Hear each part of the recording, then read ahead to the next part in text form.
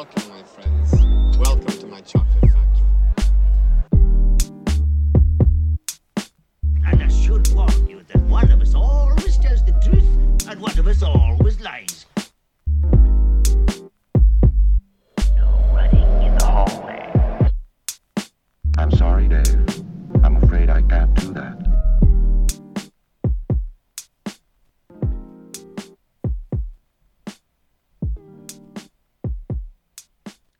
Hello and welcome to Fans Labyrinth, the podcast where we talk about your favorite indie movies and genre flicks. My name's Joseph, and I'm here with two co-hosts, Lydia. We don't have a way to do this yet. Fuck. We introduce ourselves. I know. We've always done but it. I was like, because if I just leave it to go, then you don't know which one to go first, right? So then it's like, See, I was thinking point. you would introduce me for me because I don't know how to do that. yeah, two co-hosts, Des and Lydia. So you're just gonna keep that whole mess in? Oh yeah, Yeah, let's do That'll it. be. We'll see where the editing That's goes us, with that. the co-hosts. Hi, I'm Des. You wanted it organic. You wanted it real. You wanted it I don't know if I ever Coming said down I wanted it that real. their throats. Nothing canned, nothing scripted. Yeah. Come here. Well, for that's your- been abundantly clear from the beginning of this podcast. Oh my People god. come here for our off the cuff takes. We give it to them real. Just the amount of times we just shit on each other for like not doing research properly. Yeah. Yeah. Okay, so I'm just gonna admit I fucked up on the movie pick this time for viewers who are gonna get to the net. If you don't know the format, You can't we're gonna see, but talk about Lydia's other choking. bullshit for a long time, and then get to Annette. But we'll try to squeeze that time down for you. Yeah. Yeah. Just to save your own sanity. Yeah. You know. We're only going to talk about it for like maybe like, let's bring it down to like a tight maybe 20 minutes. I don't know if I have much more than that. So let's try to bring up the mood first. Lydia, have you been watching anything? Anything cool Oh, going on? are we just jumping right into media Well, picks? I'm fine with that. I mean, yeah. I don't know I've what else we watched want a to talk lot. about. I was in Montreal for a week on vacation, so I've watched some stuff. I was I wrote I'm it guessing down there's because I not don't much to remember do any in of it. Montreal other than watch things. Well, no, there was lots of stuff to do in Montreal. It's just I don't go out at night That's because I'm a woman. Oh my god. What's a reverse vampire? Yeah, but I'm too pale for that. I have vampire paleness, That's the two but genders no is, night activities. is vampire and woman. Okay, so things that I have watched. Oh my goodness. Okay, so I watched that new show on Netflix, Clickbait, with Adrian Grenier. Do you guys remember Adrian Grenier from I Entourage? try not to. Yeah, the only thing I can Entourage. Ugh. think Entourage and The Devil Wears Prada, No. and he sucked in both of those things. I'm okay. Like, I can't. Yeah. So look, here's the thing. Clickbait is very much trying to capture the attention of audiences who love like The Sinner and Sharp Objects and like those kinds of shows, which I love. I love like my Gone Girl-esque thriller television shows like, you know, Mr. Mercedes and True Detective and all that shit. It's bad at it. That's a good, concise bad. review. It doesn't do it well. So like it starts off conceptually kind of cool. It gives me sort of a Black Mirror sort of vibe. It's very like internet kidnapping, viral videos, stuff like that. It's interesting. And then there's a lot of like personal drama that ties into the mystery of this missing person. Love that. That's great. The characters are all terrible. None of them are likable, including the man you're supposed to want to find. The wife sucks. The sister's awful. And then Realistic. legitimately, like, I feel like you could have ended this and it have a really satisfying conclusion after like episode 4. And then it just turned into like this level of mid 2000s M. Night Shyamalan at his worst, twist after twist. And by the end, the final twist and climactic conclusion is so outrageous and so stupid that you're like, what? Like, this is supposed to be like a grounded, modern day thriller, like a Mayor of Easttown situation, and you're giving me like the most melodramatic version of that. It's not 1995 anymore. Like, nobody's really looking for that level of drama in their thriller. I just wanted to add a quick correction in there. M. Night Shyamalan has been in his bad streak since he finished Unbreakable. You're not even gonna give him anything after Unbreakable? No. It's the only thing before that is The Sixth Sense. Yep. I mean, that could be right.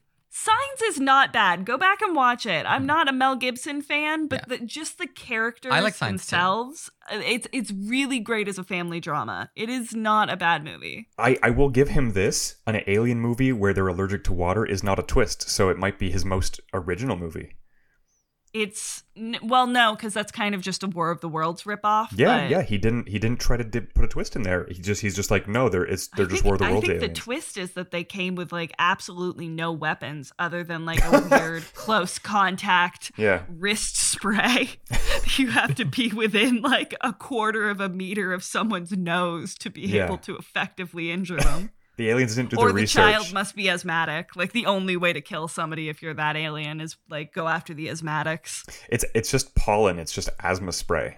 The aliens didn't do their reverse research. Inhaler. They came to a planet that's, like, 70% water, and then they realized they're allergic to baseball bats, too. It's just... Yeah. Swing Good away, move. Merle. Okay, so maybe I'll give him Signs, but... Signs isn't bad. Lady in the Water sucked. Lady in the Water was bad. The Village...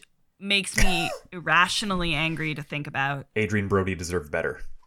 No, he doesn't. Adrien Brody is a terrible person. Never mind. Adrien He Brody doesn't deserve fucking it. sucks as a person. Adrien Brody defends Roman Polanski and has been in more than one of his movies. Never mind. Adrien Brody sucks. Fuck Adrien Brody. I do love his movies, though. It's a real bummer for me because I've loved most things he's been in except for Splice, which is wow bad. He has a regal nose. He does. He's an attractive man. He's just terrible. Yeah. Yeah, he's a good-looking man. What else you This want? tangent did pretty hard. Clickbait sucks. Moving on. Yeah, I was just going to say, it kind of looked like it was just going to be like worse searching was my like impression. It's not even like cool enough. Like searching, you're doing it through like this medium of the computer, which is at least like interesting. This is literally just Mayor of Easttown, but like some of the crime happens online. And also it sucks and just has like 18 twists in it for no reason. It's really bad. It's like if there was like an episode of Black Mirror that spanned for 8 episodes, but it was just the one story. Oh, you'd be enraged by the time you got to the end. That's brutal. This show. It's probably one of my meanest reviews of anything I watched. Oh, wait. Just and wait we still have we Annette coming. The fun we done. Wait till we get there. So what's anybody other than me watched? I'm trying to think of like what I actually want to. So, I mean, it's been a big topic, so I'm just going to throw it out there. So I did watch The White Lotus, which is the HBO show that's gotten a lot of attention. Yeah, so it's good. Like, it's definitely a good show. I just wish it was a little bit better. I wish there was something a little bit more to it. Yeah, it lacked substance for me. Yeah, I just felt like, because, it starts off, it's about a bunch of people going on vacation, bunch of rich people going on vacation to Hawaii at this, like, really nice resort and called the White Lotus. And my favorite character is I don't know what you call him, but the manager, general manager of the hotel. Yeah, he gives big John Cleese Fawlty Towers energy, but not nearly as funny. Yeah, so you find out that he's like a gay man and is like really fucked up in a lot of ways. And I thought they did that really well. Like his addiction to drugs and how he's pressured by these rich people and just feels like resentful towards them is interesting. And basically one of the plots is that he tries to he screws up for one of the guests, but he hates the guest. So he does not want to own up to it or do anything about it. So he just digs himself a deeper and deeper hole, which then leads him to stop being sober. And that sends a spiral. So it's just like one storyline of many. And the actual show, and maybe you can, back me up or go against me on this, but it seems to be a kind of like privileged versus the unprivileged and how their interactions go. And it's trying to be subtle about it. Like it's trying to show kind of more nuanced storylines. But I don't know. A lot of the privileged storyline, like it feels to me like, I don't know this for sure, but I believe the creator is like a sort of privileged white guy named Mike White. And I feel like he's trying to make the characters, the rich characters, kind of like sympathetic, have interesting storylines, and they have stories. But then he's really trying to be like, but actually the real oppressed people is everyone else on the island. But I really don't feel like he gives those people actual sympathetic storylines in the end. And it also, like, it really feels like that sort of like viewing the oppressed people on the island, you're really viewing them through like a white lens of like performative activism. So it feels super shallow. And did you see that TikTok that I sent you? I always reference TikTok on this fucking podcast. Go for it. So I literally sent you a TikTok about White Lotus, which is so funny that you're talking about it. But it was about the soundtrack for White Lotus. Yes.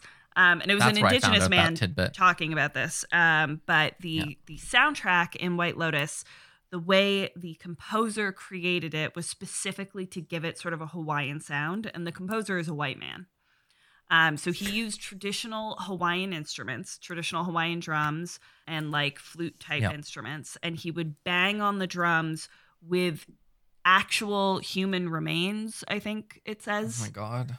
To get a particular sort of primitive or savage sound, he said. And he would scream into these like flute and horn traditional instruments, again, to evoke sort of like a terrifying savagery. And I'm like, hold on. My eyes have receded into the back of my head. Do we really want to say that this is a show that's trying to highlight oppression on a very obviously heavily oppressed island, while saying things like evoking images of savagery and primitive natures when we're talking about like indigenous cultures? Like, is that, and this is what I mean, like, it's like this super white, hyper privileged performative activism lens where we're supposed to be like, oh, the poor island folk, look how terrible the rich people are. I would never. It's like, fuck off, dude. Like, hard to write sympathetic regular people when you don't get to be a regular person. It's a bummer too, because I really love Connie Britton and Steve Zahn. Like, I adore both of those actors.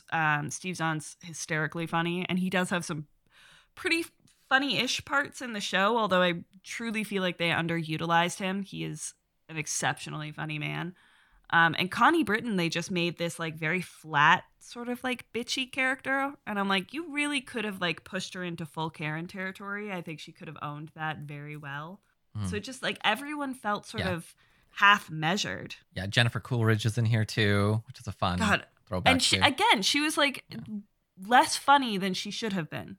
She's I think one of the more poorly thought out characters, because she is like, so it's about three different sort of families coming in, and she is like the third family essentially all on her own. So I think that means that her storyline is like, she didn't have enough people to play off of or to do with. So you're really stuck with her just being depressed and not very funny a lot. And so it's just like, it was kind of awkward. Hysterically she was funny fine. Actor. Like they just, it felt like it should have been more darkly comedic. And it just like was never really funny. And you've got actors like Steve Zahn and Jennifer Coolidge and this guy who played the manager who's like given John Cleese energy. But like nobody's actually all that funny. Yeah. And you know, the starting point reminds me a lot of The Flight Attendant, where they really try to grab you with I loved that premise show. Where the beginning of White Lotus is a body is being boarded onto a plane to Honolulu from the vacation spot. So the question is, whose body is it? So you see one of the characters, so you know it's not him. But other than that, it can be any other character on screen. And that's the wrap up where you're like, who's going to kill who? Or why did this happen? Yeah, or it what really is it? seemed like it was going to go for like a Murder on the Orient Express sort of plot. For the first 3 episodes, I was thinking, oh, is this? And they did a good job of like giving you little like tidbits of like, this character might want to kill this character, or by the end, I feel like it was a cheap trick in a way. Like, I don't feel it's a very satisfying technique. I do want to say the 2 good things. So 3 things. But I did like that guy, which I already said. And his storyline's interesting. I think I had a debate with you about the consensualness of his sex with the underage guys. It's super weird. Yeah. I mean, if they're underage, there is no consent. But I think that one No, dude of course. was, So, but like, was of age. yeah, they're like 19 or 21 or something like that. Let's say it's like, but it's like they make a deal, but it's like there's a lot of power dynamics there at stake. There's a lot of stuff, and I'm Yeah, just It's not it's messed up. consensual. Yeah. Anywho, but he's a bad person. There's two other storylines that are kind of interesting to me, and that is, I don't remember if you know any of the characters' names, but so there's the daughter of the one family, and she brought her best friend along, or like a good friend, right? And so the good friend, she's not white, but she's still like privileged to some degree, it seems. But she really seems to take to heart this narrative, which is strewn throughout the show about like privileged people's activism and how they are things. So those two girls are like have a certain type of activism they're interested in. And so she actually, I don't know how much of a giveaway this is, but like she gets in a relationship with one of the native Hawaiians, and they hatch a plan of a sort to get back at privileged people. And that was interesting. There's an interesting thing to it, and I think it ends in an interesting way. I still think it's kind of fucked up in the end, and I don't know about it. So, but if you get something out of it, sure. Like, I'm not disparaging you because I do think it's genuinely interesting, but it did leave me with an sour note in the end for my take. Then the last one was, and this is, I heard that this is one of the creators' like big self-inserts, was her brother, like of the family character. There's like a younger brother, and he's just being like thrown to the side by everyone, basically. Also played by the guy in Fear Street. He was Simon. Fear Street movies. Fun fact. That's interesting. Yeah, never connected that. But so he just wants to play video games and stuff, and he's very like depressed about life. And so in the end, he wants to, spoiler if you want to cut for a second, but he wants to stay on the island, and he's in love with the culture and wants to connect with the native Hawaiians. And it's like, I love being it's poor. like, I don't know, it reminds me of that vampiric sort of Titanic type storyline where people mention that like Rose's character is often kind of just trying to like suck the life out of Leonardo DiCaprio's character. Like her life is too miserable, so she's just there to like, it's poverty tourism. You want all the exciting parts of what it's like to be sort of like carefree, but you still have the and full poor, safety of your privilege. but you want the safety net. That's all it is. That's what that storyline gave me in the end, and I think that's a good indication of what this guy was about for the show. That's my take. All right. I agree with you. Yes. For the most part. Did you have you been watching anything? I haven't seen anything new or recent, but I've seen a couple things. Feel free to like shoo me off stage if none of these are at all relevant. I watched the Super Mario Bros. Movie. Oh my god! Okay. Where is this John going? Leguizamo? Hell yeah! Let's dig And that other into guy. that. Let's go. Let's go. What a that- hard And left turn. the other Like guy. this is a 360. I forgot his name, but I he's do actually like too. I've seen him in things, and he's actually been great. He's a John famous Leguizamo. actor. I can't think of his Yeah. name. And it's a damn shame. I'm gonna That look movie it is up. horrid. Oh, God, that movie it's is so bad. putrid. They were That drunk movie- the whole time. Yeah, that's my favorite part. And my at some favorite point, fun fact. the actor who played Mario, the guy who we're looking at, he broke like a finger because the set was like poorly designed. Bob and so for, like, part of the Hoskins. Bob fucking Hoskins. Great name. So like part of the movie, he's wearing like a cast or something. So I mentioned this movie. I wasn't going to, but I'm gonna mention it because the Super Mario Bros. Movie is better than the one we watched today. It has a more Dude. cohesive plot. It has Oh my more God. it has better developed Bruh. characters. No, you gotta it is- stop. You can't. There isn't a world. It is It is it a is better. just as watchable. It is a better ironic watch. I'll give you that. Like it's like Oh, The yeah, no, Room. I'm not You being could watch entirely this serious. and make it a drinking game, and it'll be super fun. But you can't objectively say it's Wow, a better I movie. never thought If I'm- you're defending this, like Annette, for this, Listen, Lydia, I am shocked. guys. It is so I- bad, Joseph. You don't understand. There's like literally 2/3 of the movie, Bob Hoskins and John Leguizamo were off their ass slurring drunk. The movie doesn't make Oh, any yeah. sense. Like it was rewritten 18 times. It's fucking Yep. bad. It is Yep. bad. It's a that movie fever had a- dream. That movie's production was marred by licensing issues, money issues, A lot of studio directorial. interference. studio interference, director issues, because the director-writer pair was like a husband and wife. Yeah. Who I think split later on down the road or something, or maybe they split before they made the movie and then they made the movie. But he wanted to regardless, do something like super insane and avant-garde with it, rather than That's what the stick movie to like is. the source material. Like he wanted it to be like an LSD trip of a movie, and that's yeah. why it's so like tonally fucked up. And so I'm only being somewhat jokey when I say those kind things I said about the Super Mario Bros. Movie, but it's abhorrent in every way possible. And I Yeah, still it's enjoyed real watching bad. it more than today's movie. But you know what I did watch? I watched both. No, I watched David Lynch's Dune. Okay. Alright. The extended version of it, which I think Bold is the one he choice. disowned. Oh. And I'm gonna be honest. If you can pretend that movie came out 10 years before it actually did, That's not a good review. you know what? I think there's actually things in that movie I like a lot. That's not a great review. It's a terrible movie, and I really like it.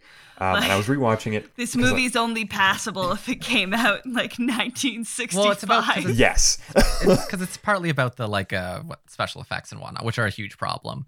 But it's funny because it's almost an okay movie in many regards. Like the guy who plays, it's a famous guy. He's in Twin Peaks and whatnot. Kyle but, MacLachlan, baby. Yeah, Tom McLaughlin. Yeah, he's good. I love Kyle I MacLachlan. hate everything to do with I'm forgetting his name, but Baron Hardokin or whatever his name is. Everything with him and Sting and all that stuff is beyond trash. Is that the version with Sting? Oh yeah. Yeah. Hell okay. yeah. The extended cut has more Sting than the regular cut. Yeah, I just it's not Something no honestly, one Sting's- asked for. I don't think Sting's he has any fine. lines. Yeah, it's fine. It's just that the set is so bad and like the feeling of it is so low budget there. Oh, I that's can't where I'm stand gonna. I feel No, like no. I'm gonna be the villain of this episode. I've already said some mean things by comparing Super Mario Okay. Bros to a That movie was a we hot hated. take.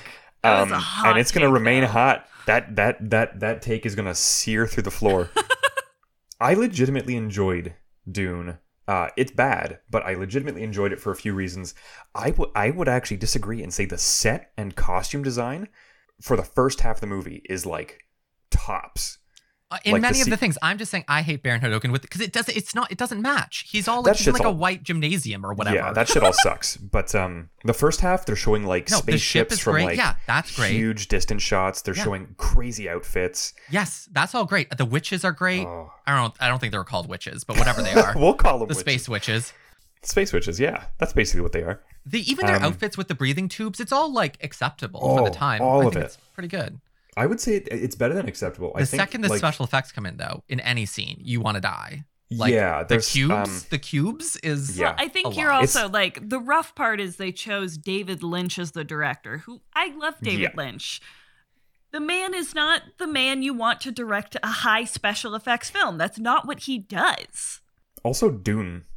Sorry, I You just know, want it's to pause. like yeah. You go ahead. Sorry, I just want to pause for this because it's like there is such a funny story with this where it wasn't meant to be made by Lynch. Lynch was a come-in director way Yeah. later. It was supposed to be by Jodorowsky, who's made The Holy Mountain. I love his work. And he was obsessed with trying to make this movie. He had diagrams. He had a whole Bible to make this movie. And he trained his son to become Yes, I knew the that. thing. It's so crazy. Atreides So or he whatever. wanted- And so then I forget what it was, but the budget was too big or what he wanted It to was do a- was too big and he didn't. Budget. It was think. budget, and also he clashed heads with the studio. Like he would not budge on what he wanted. He wouldn't lower his budget. He wouldn't change his vision. He wouldn't cast anyone but his son, and so they just like scrapped him. Yep. So So- then he got replaced by Lynch. He saw the movie and he was because he was terrified because Lynch is going to make this amazing and my dream will be, and he loved that the movie was terrible. He was like, thank God. So petty. Even Lynch could not make this like great. But the things I enjoyed, that there's a documentary about this called Jodorowsky's Dune, and the imagery in his like master book has been used in like every sci-fi since. And so that's a Yep. kind of interesting take on this, that it still has influence. I think that's partly why I love Dune so much, is if you can accept the fact that it was basically hamstrung from the get-go, and you can see like the reverberations that came from it, whether it's, you know, how certain things are shot, How like again, I think the outfits and some of the sets in the first half are like truly ahead of their time. That movie had no chance, and I still think there's bits of it that are decent. I think it's a bit strange. Both the two movies that I saw in recent memory, both could be compared to the one we just we just watched. Stop comparing things to Annette, because like I Annette's have bad to. in a unique and Yeah, surprising It way. gets its own unique but I badness. think all three of movies, like the not to transition too soon, but like all three of the movies had vision. I'm not There was- ready to go to Annette. I'm not. Yeah, okay. I can't. I can't we go need to that to- dark place I- again. We need to fluff Yeah. this starting bit, because at Yeah. this point, if we go to Annette now, I have to talk about this fucking movie for 45 Annette minutes, gets and I can't do Annette it. gets the last 5 minutes. I can't. So I'll say I didn't watch much else, but I did play a video game. Well, hold on. We'll trade some other people's, Yeah, get in there. and get in there. then we'll come back to it. I'll hold Is on that to everything that. you want to say about Dune? Do you want to? Yeah, it's great. You should rewatch it. Oh my god. Okay. Jesus Christ. I am excited for the new Dune. I'll be honest. I am excited for it. That's why I rewatched it. Yeah, But here's my thing. I liked the book, but there's something effed up. Like there's something that to the modern mind I find like such an old style of story that's like there's white savior complex. There is really dark Game of Thrones-y-esque world that you don't like. This future is so just like brutal in like a sad way. But then like the hopefulness is like a guy who's like the son of a noble house becoming a white savior. Like, I don't know. Yeah. Like this is Yeah. the hope. Like This is- Yeah. The hope But is even then, returning to right, the like- days of he's white a total misogyny. Mary Stew. Is that what? Yeah, Mary Stew. Mary Well, Sue. it's also Mary Sue. it's also like the John Smith Pocahontas thing, right? Where he's just like, I will be adopted by the people I see as savages, and they will take me as their leader. And then I will think- steal their child bride. Yeah, Jessica Go back for to life. England. But like other than that, I think the thing about it that I appreciate is that I've read the books. I've read at least I two only of read the books, first one. and I personally don't Call think the yourself first book a is sci-fi fan. I know. Oh my god. I Sci-fi's personally greatest think that- masterpiece. Dune is. I'm not going to say it's unadaptable, but it wasn't adaptable for the time. Certainly not in one Yeah. movie, which is why I rewatched it. Is because I think the new one, it being in two pieces, if we get the second piece, will hopefully. I don't know. After Villeneuve being such a little bitch about it, we probably will. He is being a little bitch. Yes! I don't want to. I want to watch Oscar Isaacs in my Oh, underwear. Oscar Isaac, though. Oh my I want to God. watch it. I want to watch him in my underwear on my couch in my basement. I don't want to be in a theater with people who can sit near me. I agree. The casting in this Although movie, the though, way is you made it phenomenal. sounded- Oh my god. Like it was going to be like a weird thing, but I agree with you. No, I just for the most part, when it comes to like movies that have followings or fandoms that run too deep, I'm the kind of guy. I went to Deadpool with my partner, and I poured Coke on the seats on either side of us because I didn't want anyone to fucking sit next to us. Dude. We're gonna people cut have do to that. that story. clean that. I had to I do that- work at movie theaters. I would have had to clean I'm that. sorry. That's a I did that dick at almost move. every movie I went to. I did that at almost every movie because the I don't amount want that I people to want sit to next to punch me. you in the face right now. Wow. I would Buy deserve it. extra tickets and say somebody else is fucking coming. I'm not saying I'm a good person. Oh I'm my just God. saying Do you I know wanna the sit things in that my- I have on my had to couch. clean out of a movie theater? I swear to Christ, you suck. I'm the villain today. You are I'm the villain. today. That was over Hell the yeah. line. Bridge too far. I'll take it. Jesus Christ. Next I'm gonna say I love the How fucking dare you? net. Next I'm gonna say I love the net. No, you won't. Not even you can lie that convincingly. yeah. Yeah, I'm sorry. Okay. You wanna go, Lydia? Oh Wanna yeah. get out Other of this hole? stuff. Other stuff that Just I watched. take me out. So I watched the new season of Good Girls, Mhm. which is also a show on Netflix, and this is the final season. So it's the fourth and final season of the show, and my God, what a disappointing end to Oh. an honestly quite entertaining and fun dramedy.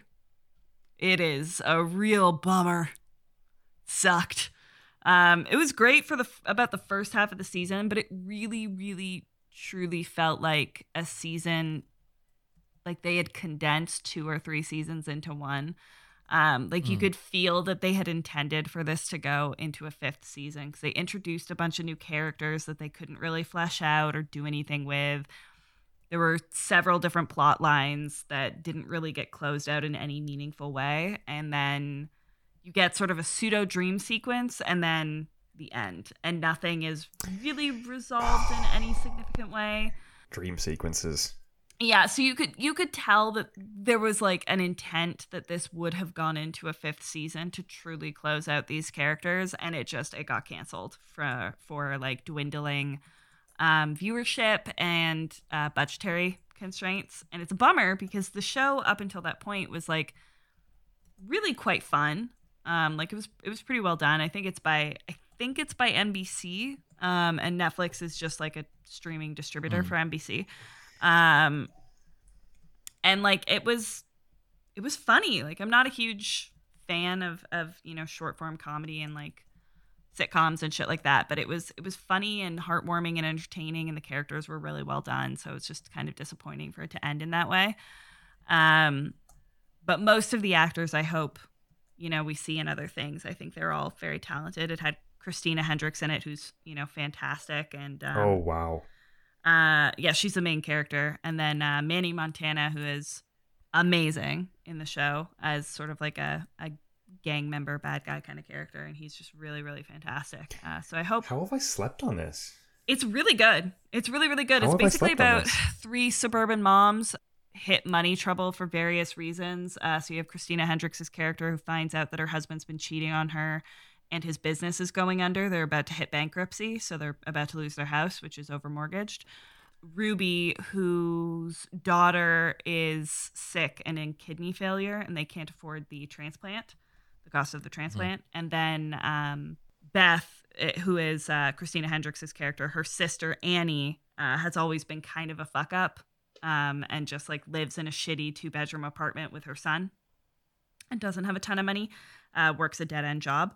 And they hatch a plan to solve all their money problems by robbing a grocery store, the grocery store that Annie works at. Hell Right. yeah. And they, assume that they're going to get about 30 grand out of the safe. And they end up getting 500 grand. Oh, And it what? turns From a out- grocery store? It turns out the grocery store is being used Was to a front. launder money for a gang. Okay, that makes and sense. that's yeah. how they get involved in the gang. And it goes from there. I gotta watch this. I'm a huge Christina Hendricks apologist. I think she's What has she underused done? in Paul just makes it sound like she's done Suits? terrible Oh, sorry, things. Mad Men, means sorry. defended. Mad Men was the big one. Yeah, well, I just mean like I think she's underused in all the things I've seen her agree in. with that. She's always the trophy curvy woman, or she's like the object of desire for I mean, she is a little another bit in talented this. male actor. Well, yeah. But you can I tell think it's she gets typecast. you can tell it's more from a female lens, like from a woman's gaze, than it is from a male gaze, Yeah, because because Mad Men was like, very male gaze centric. This feels like was it Mad? middle-aged suburban mom fantasy. But like funny and sort of poignant and humorous and interesting. But like the vague sexualization that happens with her character feels very much like it's coming from a female gaze perspective. Like it's Yeah. sort of a woman's fantasy as opposed It's probably more to natural. sexualizing her. So it's Yeah. a little bit better. And she's in like sort of mom clothes. Like they're not trying to overemphasize her curves. She's wearing like regular clothes that anyone would wear. Damn, yeah. I'm gonna write that one down. It's good. It's really funny. The last season's kind of a bummer, but the first 3 Yeah. are really, really good. I think the last like half, maybe decade of TV shows has shown me that like no one really knows how to end a TV show anymore. That's valid. Mm. They either So I go don't on expect too much, long or but- they get canceled too soon, and there's just like nothing Yeah. consistent about the endings. Or they want I think a lot of shows want to end on the same kind of like fervor that they came in on, right? Like, and it always lands flat because like, stories are supposed to have catharsis. They're supposed to like wane down, and they don't end quite as low as they start, but they're supposed to taper off. They're supposed to be a sunset moment, not necessarily a happy one, but An epilogue, if you will. yeah, something that at least wraps up enough of the the loose threads. But no one can fucking do it anymore. Yeah. So, little story here. So I decided to pick up the total change of pace. Decided to pick up the Criterion channel to watch more pretentious movies. I love them. We did that together. Yeah. So Des and I watched a movie together on it. Okay. Well, thanks for leaving while me he has out. the free choice. It's fine. I Hurtful. don't know if I'd recommend it, in all honesty. Well, yeah. In this case, it was not a good.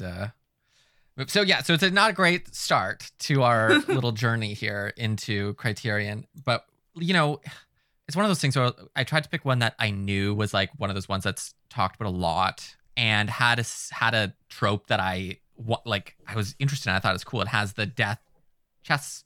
You play We aimed for the bar. chess against death scene. This is where it comes from. Is this movie, which is called The Seventh Seal by Ingmar Bergman from 1965. Oh, I've actually heard of this one. It's got Max von Sydow. I kept name dropping Which him, is and, wild. Yeah. Yeah, and Joseph Because didn't he's pick still up on in it, stuff. but- Like he was still in stuff for like so long. yeah, he was like 90 some odd. And this was when he died. yeah, and this was a Swedish movie. Swedish, right? Yeah, Yeah, Swedish. and then but then he started acting in English speaking movies in roles. yeah, and he was like young in this. He was Which like he fresh looks old. faced. He looks like 40 in it. But He's got This that is like mature... our conversation about Christopher Lloyd all over again. Yeah, it is. Yeah. But He looks mature, but I wouldn't say old. He's got that like 1960s like beach muscle guy kind of face. he looks good. Yeah, he looks great. But yeah, so our big problem with it, to put words in your mouth a bit, but it's like, Please. it's a bit too stage play in the end. Like it you couldn't feel that immersed because it felt artificial in many ways. Hmm. And I just felt that the existential problem, so it's about him facing off with death because he just came from the Crusades. So he was a knight at the Crusades and he has last drips of faith left. And then he gets back to Europe and the plague is killing fucking everyone. And he's like, what the fuck is God? Yeah. He goes on a journey where bullshit is happening to everyone and it's horrific. And he's like, how can I believe in God when this is true? His squire He is collects a band of like misfits. by far the best character and yeah. is like living it up with this like amazing existential Mhm. journey, like sort of talking to all the townsfolk and different things. Other than that, though, I don't know. I didn't get it. I liked bits. I liked the idea of it. Like if you wanted to if you take like a top down view of it and you disassemble it, it really, the whole thing feels like a stage play, which is like both to its credit and I think to its detriment for like probably modern viewers. But like each of the characters is an archetype. So like as you go through the movie, you don't need to question their character growth. You don't need to have any expectations for where their story ends. All you need to know is like the fool shows up, the lovable brute shows up, Yeah, The- they're like the- archetypes. there's like all these characters fill these roles, and the squire in particular is the most interesting for a few reasons, I think. Mostly because he is the one who simply just has to keep surviving. So like Max von Sydow's character is the one who's like, in his feelings, like what is life? What is like God's role if this is what life looks like? And the squire's just like, I'm going to do whatever it takes to get to the next place. I'm going to just roll with the punches. That's true. Like, and through that, it's mostly the squire kind of assembles a ragtag group of misfits who are all like downtrodden. And Max von Sydow's character is almost entirely separate from that group, more or less having his own like. I'm forgetting the word because I've been up very long today. What's it called when you like monologue to yourself? Soliloquy. Mm-hmm. He does that most of the movie.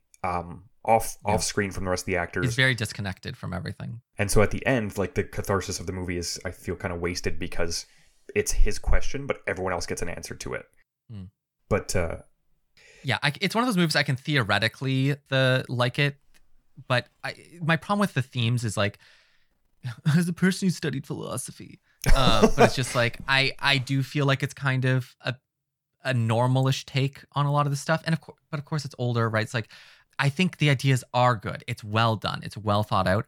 I've just seen them all in different things, so it doesn't feel fresh to me at all. And this is a problem. Anything that gets a little too like abstract philosophy, it's like I would rather it just do more movie stuff because I haven't learned everything there is to know. Not that I know everything in philosophy, but I know a lot about philosophy. So it's like when a movie director or whatever is trying to do philosophy stuff, it's like they've usually read like 3 books, and it's like, yeah, I mean, Yeah. And I think it's the same as if you were to like be raised on like Game of Thrones and then you went back and read Tolkien, you'd be like, all this shit's Right. been done before, and you're like, well, yes, it came from somewhere. And like this movie probably didn't spawn any of those conversations, but you can tell like the language of cinema that it uses is of that era, and it probably was like groundbreaking. No one probably saw it for that reason. But yeah, Yeah, I think if we do more Criterion ones, I'll send you a thing. Lydia, I'm not sure you want to get the subscription, but it's a free trial. I at just the want to beginning. be included. Yeah. yeah. So just wanna Well, I feel don't know if you wanted. wanted. I don't know if you wanted to be included in that one, but No, I'm fine with that. Yeah. That sounds insufferable, if I'm honest. you should see a photo of Max von Sydow from that movie though, because he is like Hunky. truly like, because he's got the high cheekbones, right? Yeah. So he's got this like long distance between his cheekbone and his jaw, and he looks like exceptionally. He looks like a superhero. Interesting. Yeah. yeah, I don't know if that's my vibe, but I'm intrigued. No. I have terrible taste in men. yeah, but I now, wanted so- to learn a little bit more about art. I wanted to learn a little bit more about art house film history and whatnot. So I feel like, if anyone out there wants to go on a little journey with us on that side of things, learn things, because to be honest, I like having a decent amount of expertise in a thing before I start talking about it. But honestly, my understanding of art house or like more indie film is, for doing this podcast, is pretty, let's say, medium. I'm not going to say poor, but like it's pretty medium. You've And, learned a lot in our time of Yeah. doing this. You learned The about toes are dipped. bisexual lighting.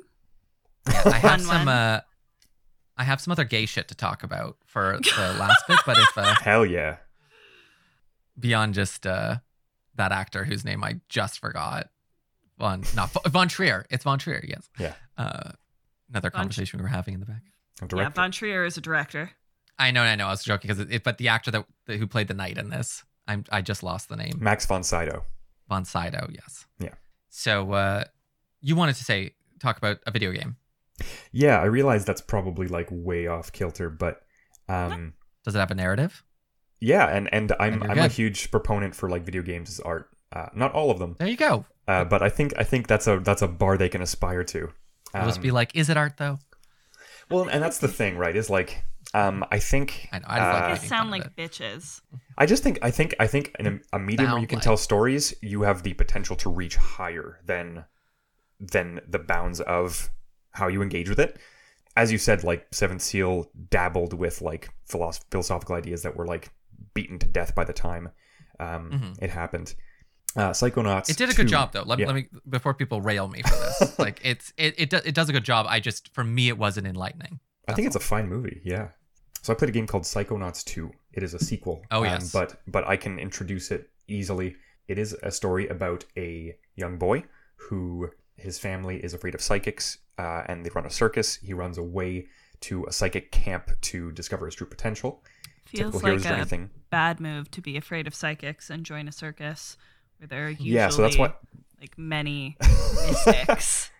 Yeah, so he ran away because he didn't want to ruin his family's lives and be an outcast. So he chose that future for himself.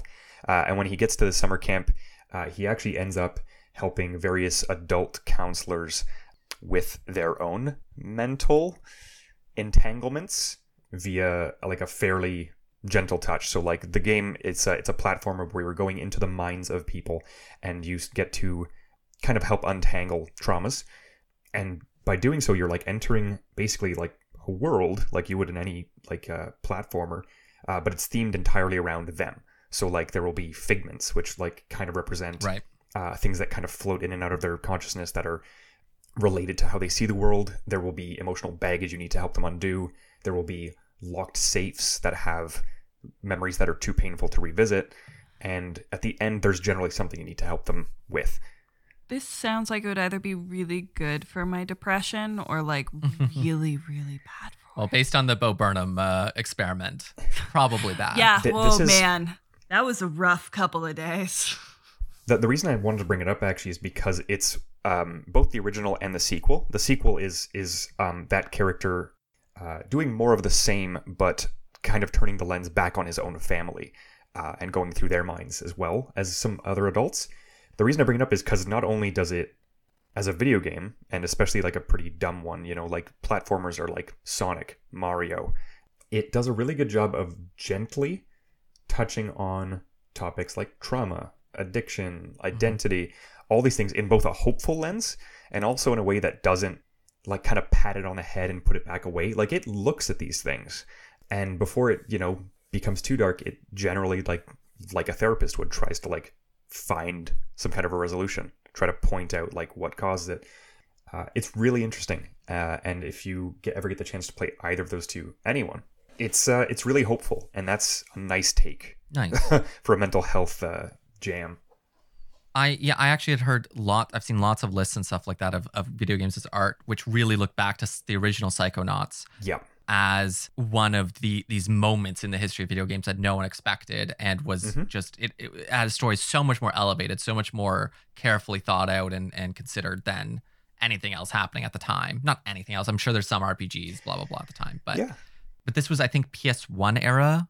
PS2 and Xbox. It was it was kind of out of nowhere too, because like the studio that had developed it was, I'm not going to say untested, but this was their first major, I think it's probably their first release or their first major release on a new platform, and no one saw it coming, which is actually why the sequel was there was supposed to be a sequel. It got made, I think now it's been 10 years later, because they had crowdfunded it and people wanted more. Because, yes, I heard about that. Yeah. Yeah, the game had such like a rise when it first came out that you could actually mail your copy of it to the guy who had written it, and he'd just sign it and send it back. So I've got on my shelf 2 signed copies, because that's so cool. Yeah, like for them it was really huge, cool. and for us it was huge, and it really is, I think, one of those games that elevates it, because like the takeaway, every game needs villains, right? This game, the takeaway from it is that we're all just accidents waiting to happen. The villains in it are human beings who were hurt, and you end up helping them navigate those things in a very compassionate way. Yeah. I don't know, with video games and with most media, I think mental health is something that's taken like it's just a bludgeoning attempt whenever people try to like crack open that nut, and this one's just like, no, like it's therapeutic.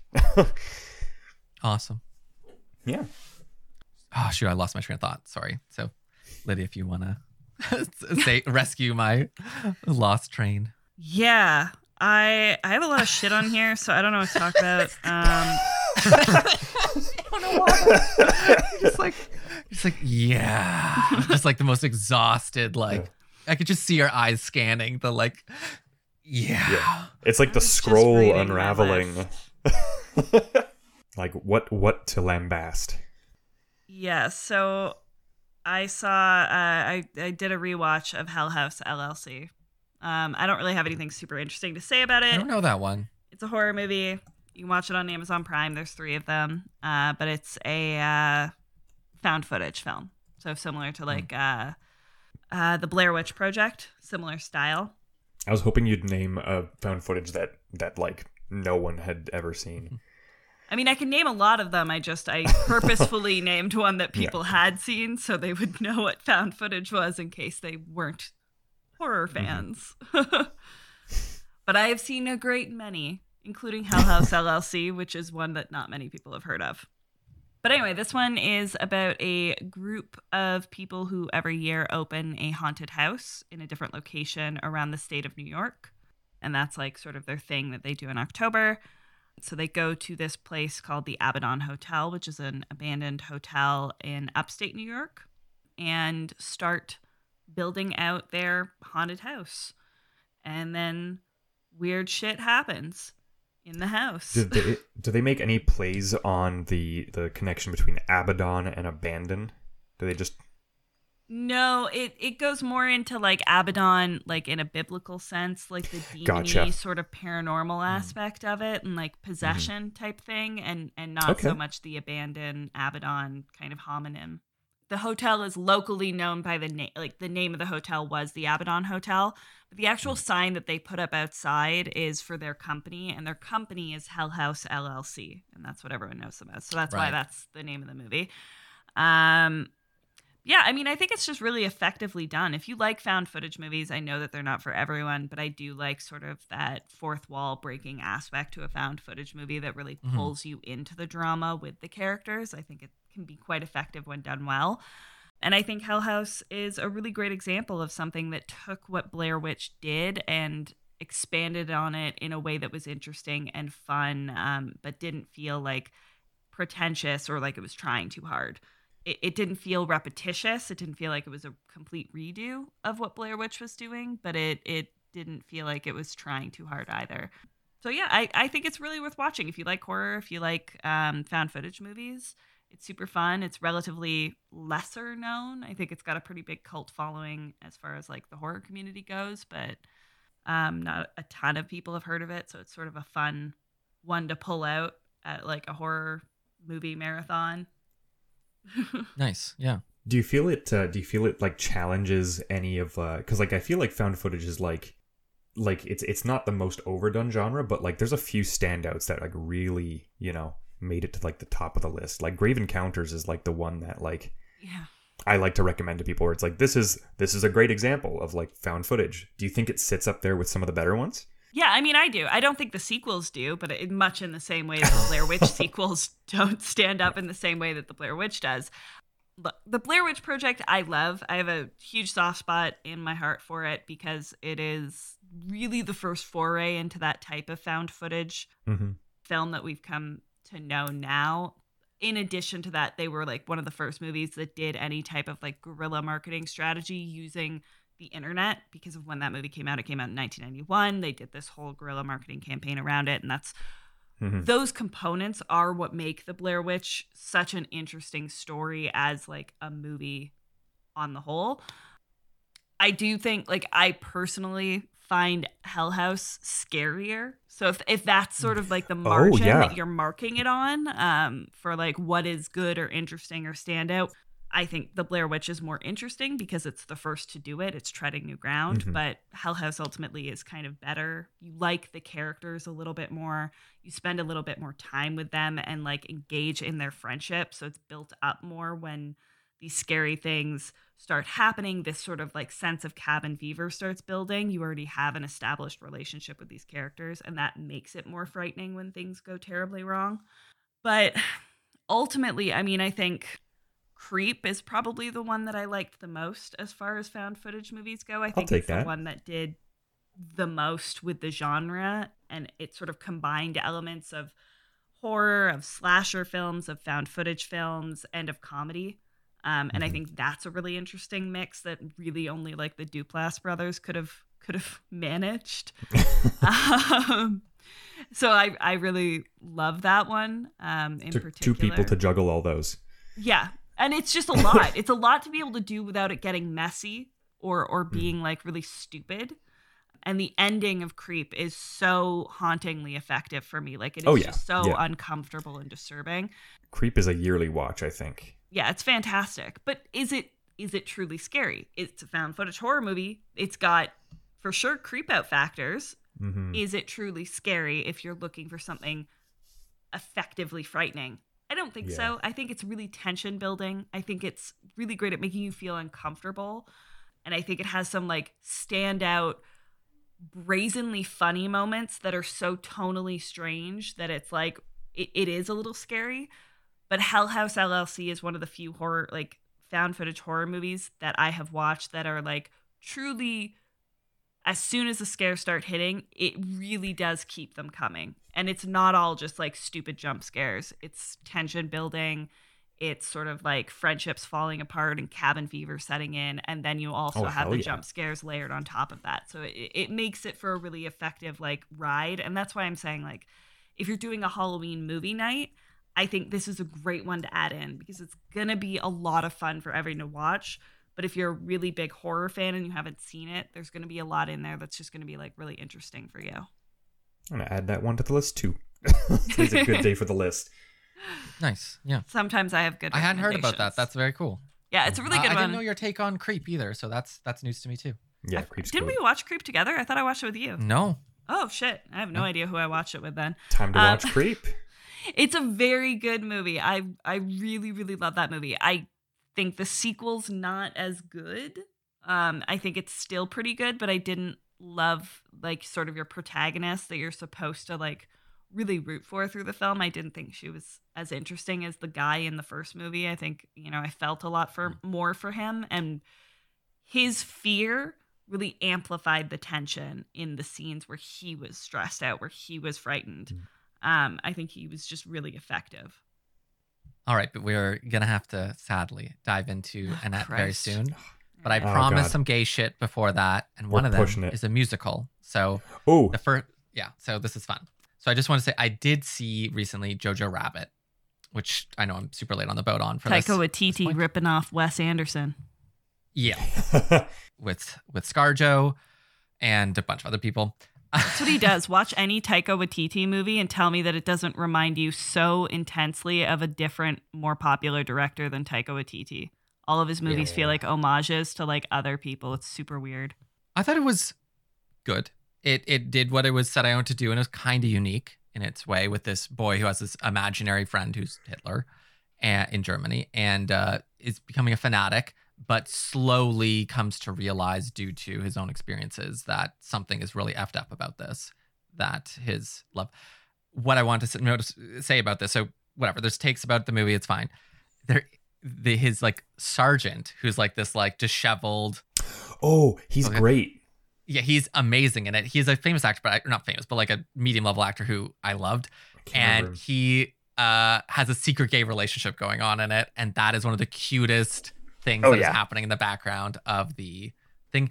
And it's Theon Greyjoy is his I think it's Theon. It is, actor, yeah. Who's his like gay lover, and he's so cute. Oh my god. Yeah, that movie's like a 6 or a 7 for Is me, it but that part Sam was Rockwell? Sam Rockwell? Probably. I don't know his Couldn't tell name. you. I don't know his name, but he's awesome. Hold on. I'll look him up and I'll tell you. This guy. Yeah. Yeah, I love Yeah. Sam Rockwell. He's phenomenal. He was great. Sam Rockwell is really, really great in a movie called, I think it's called like Mr. Right or something, with Anna Kendrick. It's not a great movie, but he's really, really great and really funny in it. Highly recommend. He's also like a great. he looks like a Seven Psychopaths. he looks like a oh yeah, he's in that too. He looks like a poor man's Edward Norton physically. Yeah, but he's look. Edward Norton's been in some good movies. Edward Norton is not a bad actor. Edward Norton is a bastard of a human being. Really? That's all we are. So abhorrently pretentious about his own performance that like it kind of has ruined his career post like 2009. Sam Rockwell, in my opinion, is objectively like of the two the better actor, the more consistently performing actor.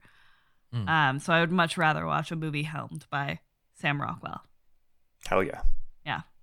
Sam Rockwell also reminds me a lot of Guy Pearce, not in like their acting style in any way, just in the fact that they show up in like fucking everything. Just like almost everything. There's like he's always in Guy the Pearce or background somewhere. Sam Rockwell. Yeah. They're just like one of them's in everything. So the other one is my first so far very good experience with my Criterion subscription, which was Hedwig and the Angry Inch, which is a I love that cult movie. gay musical. Yeah, I love that movie.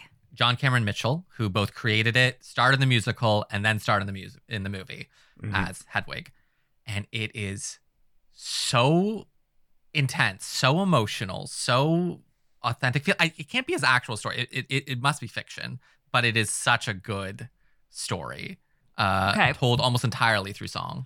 Have you seen Kinky Boots? No. Or Priscilla, Queen of the Desert? Yes. Okay. So to both of you, since you have seen Priscilla and you have not, and you have seen Kinky I've Boots not and you seen- have not, you should both watch both of those, because if you like swap. Hedwig and the Angry Inch, you're gonna like both of those movies as well. Hell yeah. Kinky Boots is fucking amazing. So good. Put that one on the list too. Yeah, I'm trying to think of like what concise sort of thing to say about Hedwig. It's unique, like powerful, authentic, and has this idea of gender expression that is so, it's almost outside. Like, even though the conversation right now has so many things going on, it's in a way almost outside of it, because one of the things is that a lot of queer people, the musical came out before, but the movie came out 2001. And even then, like, so many trans people, so many queer people of all stripes were finding themselves in characters from it, especially Hedwig. But John Cameron Mitchell actually said that like he's not sure about the trans reception because Hedwig was never meant to be a trans character. They were forced in a way to have their gender reassignment surgery due to how the story goes that in the Soviet Union, he's a guy who finds a U.S. military officer who wants to like marry him and take him out of there, but has to like fake his gender passport well enough. So he gets the reassignment surgery because he knew the doctors were going to do it, but he never wanted to be a woman. And so it's a really complicated punk rock kind of look at the deeper, like not deeper, I don't want to say deeper levels, but like complicated levels of queer life. And punk rock is a good way to describe it. Hedwig is a nasty character. By the middle of they are very understandable, their history and their trauma and all these things, and beautifully authentic in the music. The music is so powerful and such an amazing look at their whole life. But then what they do to other people is so like depraved in a way due to their own needs and their own desires to be this grand star and to have their life be this like to have control over everyone around them, essentially. And I loved it. I just thought it's such a powerful look at this character study and beautifully intersecting so many aspects of queer culture. I think that's a really good way to describe it, is like a punk rock rendition of this, because it really is just like a big, in a lot of ways, a big middle finger, like across the board. Yeah. It's just like, yeah, we're just gonna like it doesn't want to lock itself down into any one particular. Yeah, it doesn't want to lock itself down. It's so unique. I don't think I have anything to add to the discourse. I don't think I've seen it recently enough, but yeah, Kinky Boots is a killer watch. Yeah, That wasn't Kinky Boots. Oh, sorry, Hedwig. Sorry, yeah. I thought we were talking about Kinky Boots, but Hedwig also phenomenal. Yes, I'd also add maybe throw in Breakfast on Pluto to your watch list. It is an Irish Never film. even heard of that one. Correct. With Cillian watch Murphy and Liam Neeson in it about a genderqueer Irish person searching for their father. That might be on Criterion. Yeah, it might be. I don't know. On the road to self-discovery, meeting all these strange people and sort of discovering their own gender and sexuality on the way after being like raised in an oppressive Catholic household. It's very interesting. Yeah, very fun cool. and ethereal. Mm-hmm. We've reached the moment. We've reached Here we the end of go. the line. The movie sucked. The end. Ba-da-ba-ba-da-da. I mean, I just talked a lot, but I guess officially I'm supposed to like say the plot of the movie. I don't even know what the fucking plot is. I don't know. It's a bullshit, pretentious, up your own ass musical about fame, fortune, and like the depravity you find in like white famous people. I don't know. Like it's trying to say something and nothing comes out of it. That's what the movie's about. I think Liberal use of fucking puppetry. Yeah, literal. I think I would happily summarize it as a musical about nothing too important.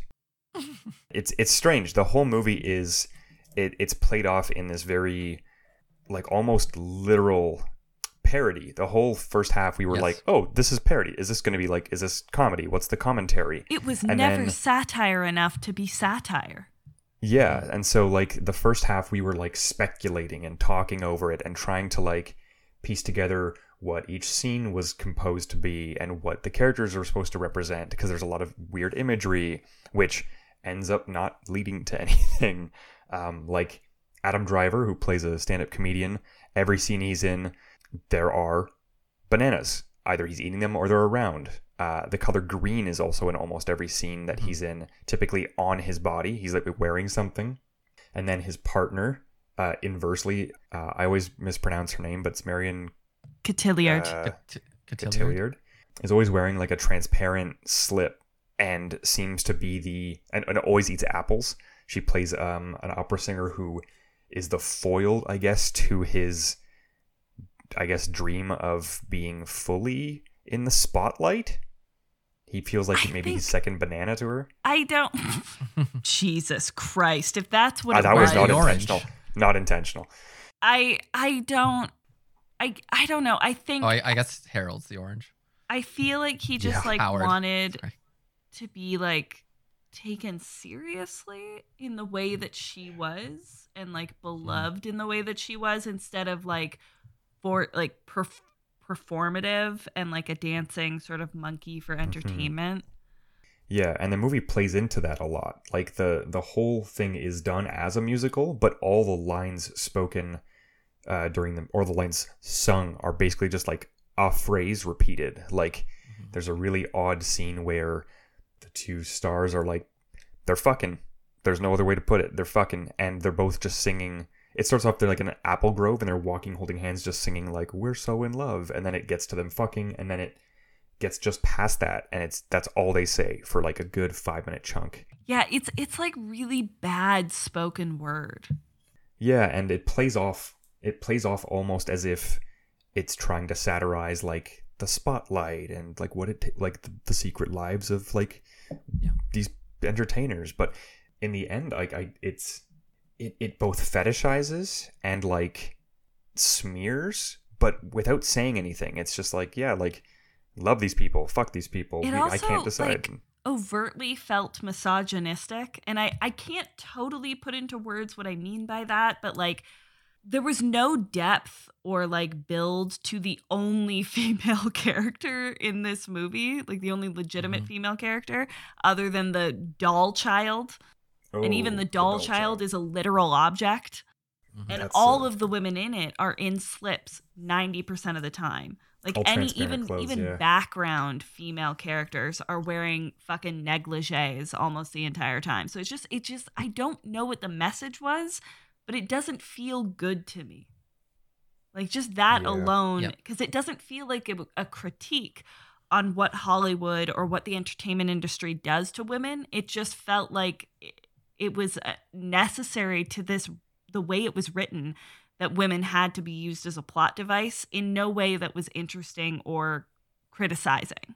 I think the core of this movie, and I think, not to say this what everyone who's writing a good review about this is saying, but my feeling was that by the end, it didn't feel like that much of a satire or parody to me. It really felt like you're supposed to sympathize in a certain way with Adam Driver's character, and that in a way he was like driven from his falling of fame to kill his wife. And it's like, we're supposed to see this as a bad person, yes, but to see this as an understandable person. Like, like he would see these things this way. This is how a man's life, like not unlike Scorsese films or all, Breaking Bad and all these things where you get these very male gazy type characters. Yeah, so misogyny.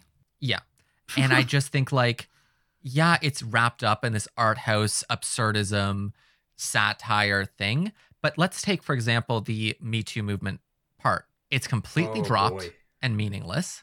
And if used for anything, the only thing I can get out of it is that he's critiquing it. He's saying like, these women like they were mocking them. Yeah, exactly. We also spent it feels that way with a lot of things. We also spent like that's a good 15 minutes of the opener being like, is this guy shitting on Bo Burnham? Well, yeah. And I'm still not convinced he isn't just shitting on Bo Burnham. And that's the thing about it, all of like the satire, I'm going to put air quotes for those who can't see, like satire of it is like, much of it feels like mockery, but it feels like flinging shit while also like shitting your own pants is what I described it as. Just like ruining both like the aesthetic, the flow of the movie to spite the things it felt like it was making commentary on, and the whole thing suffered for it. Yeah, and I mean, we talked about this during the movie. This director seemed to take like the best techniques of far more famous directors and just sort of shove them together like some weird collage amalgam and do nothing with it. Like we have stylized sort of transition shots that feel very Lynchian. We have moments that feel like homages to Tarantino.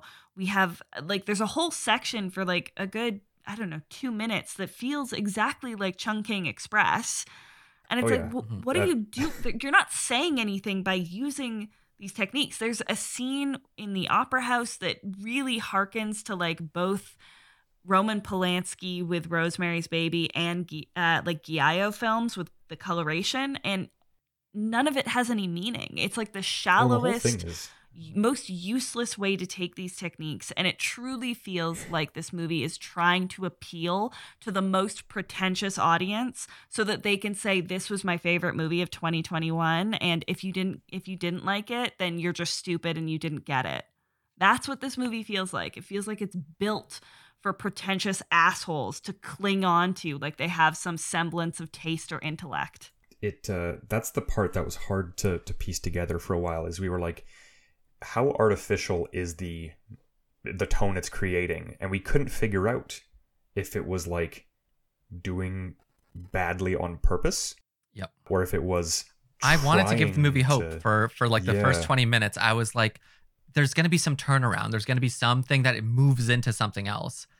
And it just And it never deepened did. this strange non-parody.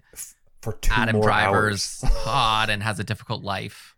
I think that's like the Thing. one. Men have it the Like- worst in Hollywood. Yeah, especially the handsome, ripped ones. My God, does he look immaculate He in is- this movie, he's though? fucking Holy tight, shit. yeah. If you can suffer I almost through think that's this what makes it trash- deprived more. Yeah. You know? If you can suffer you can through suffer. this, like, fucking garbage for, like, Yeah. an hour and a half worth of Adam Driver just, like, gratuitously shirtless, Oh, yeah. then it's worth it. That's the thing that was like, I almost hate that this is the movie where he does that, because it's like, I never want to recommend this to people. And Yeah. it's like the Just watch most girls. nasty way of looking at this stuff. So I think but he is hot. The sex scene is also, like, really intensely over the top, but very erotic. Yeah, both leads are fucking killing it. The only other actor who is Mm-hmm. not named, but he's at the front would be, I don't even know the actor. Give me the one with the character. Yeah. The one with Howard the character. from the Howard Big from Bang. the Big Bang Big Bang Theory. Theory. And he plays that character, which I is think great. that's just him. Like, I don't I think it's think just he's him. actually like a like. I feel like I'm. I couldn't shitting on believe he people actually unfairly. wore the turtleneck with a dress shirt over it at some It point in would- the movie. I Oh, couldn't and like believe blazer The too. scarf. The scarf turtleneck with blazer the button combo. down. And the whole time he's got something of a bowl cut, but I But do like a I do curly want bowl to cut. curly bowl cut. I do want to. So Lydia pointed this out while we were watching, and this fucked me up. The director's name. Would you mind repeating? Oh the, my the- God. the one that he signs things with, like the pseudonym.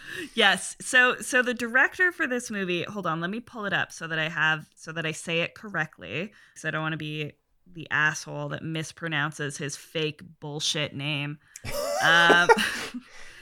Look, stage names are super common. I'm not shitting on that. But his stage name, this director, is Leos Carax, which is almost impronounceable. He's from France. So I was like, okay, I don't know. Maybe it's like Eastern European. No. I looked this up. And his whole purpose of choosing this name, and it's twofold. Hold on. Oh yeah, double purpose name. It's the Swiss Yeah. Army knife of shit names. Yeah, it's a Swiss Army knife of like pretentious fucking eating his own ass names. So Leos Carax is an anagram of his first and middle names, Alex Oscar, because he couldn't be regular. He's got to be special. Oh, the best part. And the best part is that The reason I this brought this name- up is this part. his name can be read Le Oscar à X, which translates to the Oscar goes to X. Yeah, and that's X in this the- case being him. And X marks the damn spot because this movie is Oscar bait. Oh, it wants to be 100%. La It La is Land. award It wants bait. to be A Star Is Born. It wants to be. It's more than that. It's the fact that he's not doing anything interesting with genre bending. He's just mashing genres together so that it can potentially be nominated for the most things at once. Right? Like with the Golden Globes, depending on what comes out this year, he could submit this as a comedy/musical. He could submit it as a drama. And technically, you wouldn't be fucking wrong. And that is like the most aggravating reason to do anything that you could even consider genre bending. It's like it took us like fucking 70 goddamn years to get a horror movie nominated for an Oscar, and we get Get Out, which is phenomenally good, and we get The Shape of Water, which I don't think qualifies as a horror movie, but No. do what you will with that. But like for the Oscars, Get Out is nominated as comedy. And it's like, and this motherfucker just shoves together, or for the Golden Globe, sorry, this motherfucker just shoves together every possible genre he can just to maximize his chances of getting nominated for fucking anything. And he casts... Now that's a theory. It's a theory. But it's probably right. I don't think I'm wrong. And he casts, Adam Driver, who everyone loves, super popular right now. I don't think he was bad in it, but Adam Driver cannot sing, so it's a weird fucking choice for a musical. And then Marion Cotillard, which when I looked more into like Lee Carax's filmography, felt weird because the majority of the feature-length films that he's done, because he's predominantly done short films, but over his 40-year career, he's done about 4 or 5 feature-length films, and like 3 of those star Juliette Binoche, an actress who is also French, who's also very French-looking, and like not dissimilar when she was young looking to Marion Cotillard. And I'm like, this feels a lot like Tim Burton with his obsession with his wife, or Rob Zombie with his obsession with his wife. And it's just, but now it's not your wife anymore. It's a different person who just kind of looked like her when she was young. And that's weird. Just some lady. I think those are some of the best things we can say about the movie. The movie fucking sucked. Yeah, I genuinely just don't want to talk about it like that much. And that's like, I mean, we can say like there was stuff we noticed, like they have lines about how he's always killing people with laughter and she's always dying on stage. Bringing people to life. You know that there's the meat or the meat and bones for like things, like you can see that they're trying to do things, and I can see how people got things out of the movie. For me, and it seems for all of us, like those aspects all just failed and felt shallow and didn't add up to anything. And the things I could tell were adding up to things were not satisfying. So that's it. That's that's the take.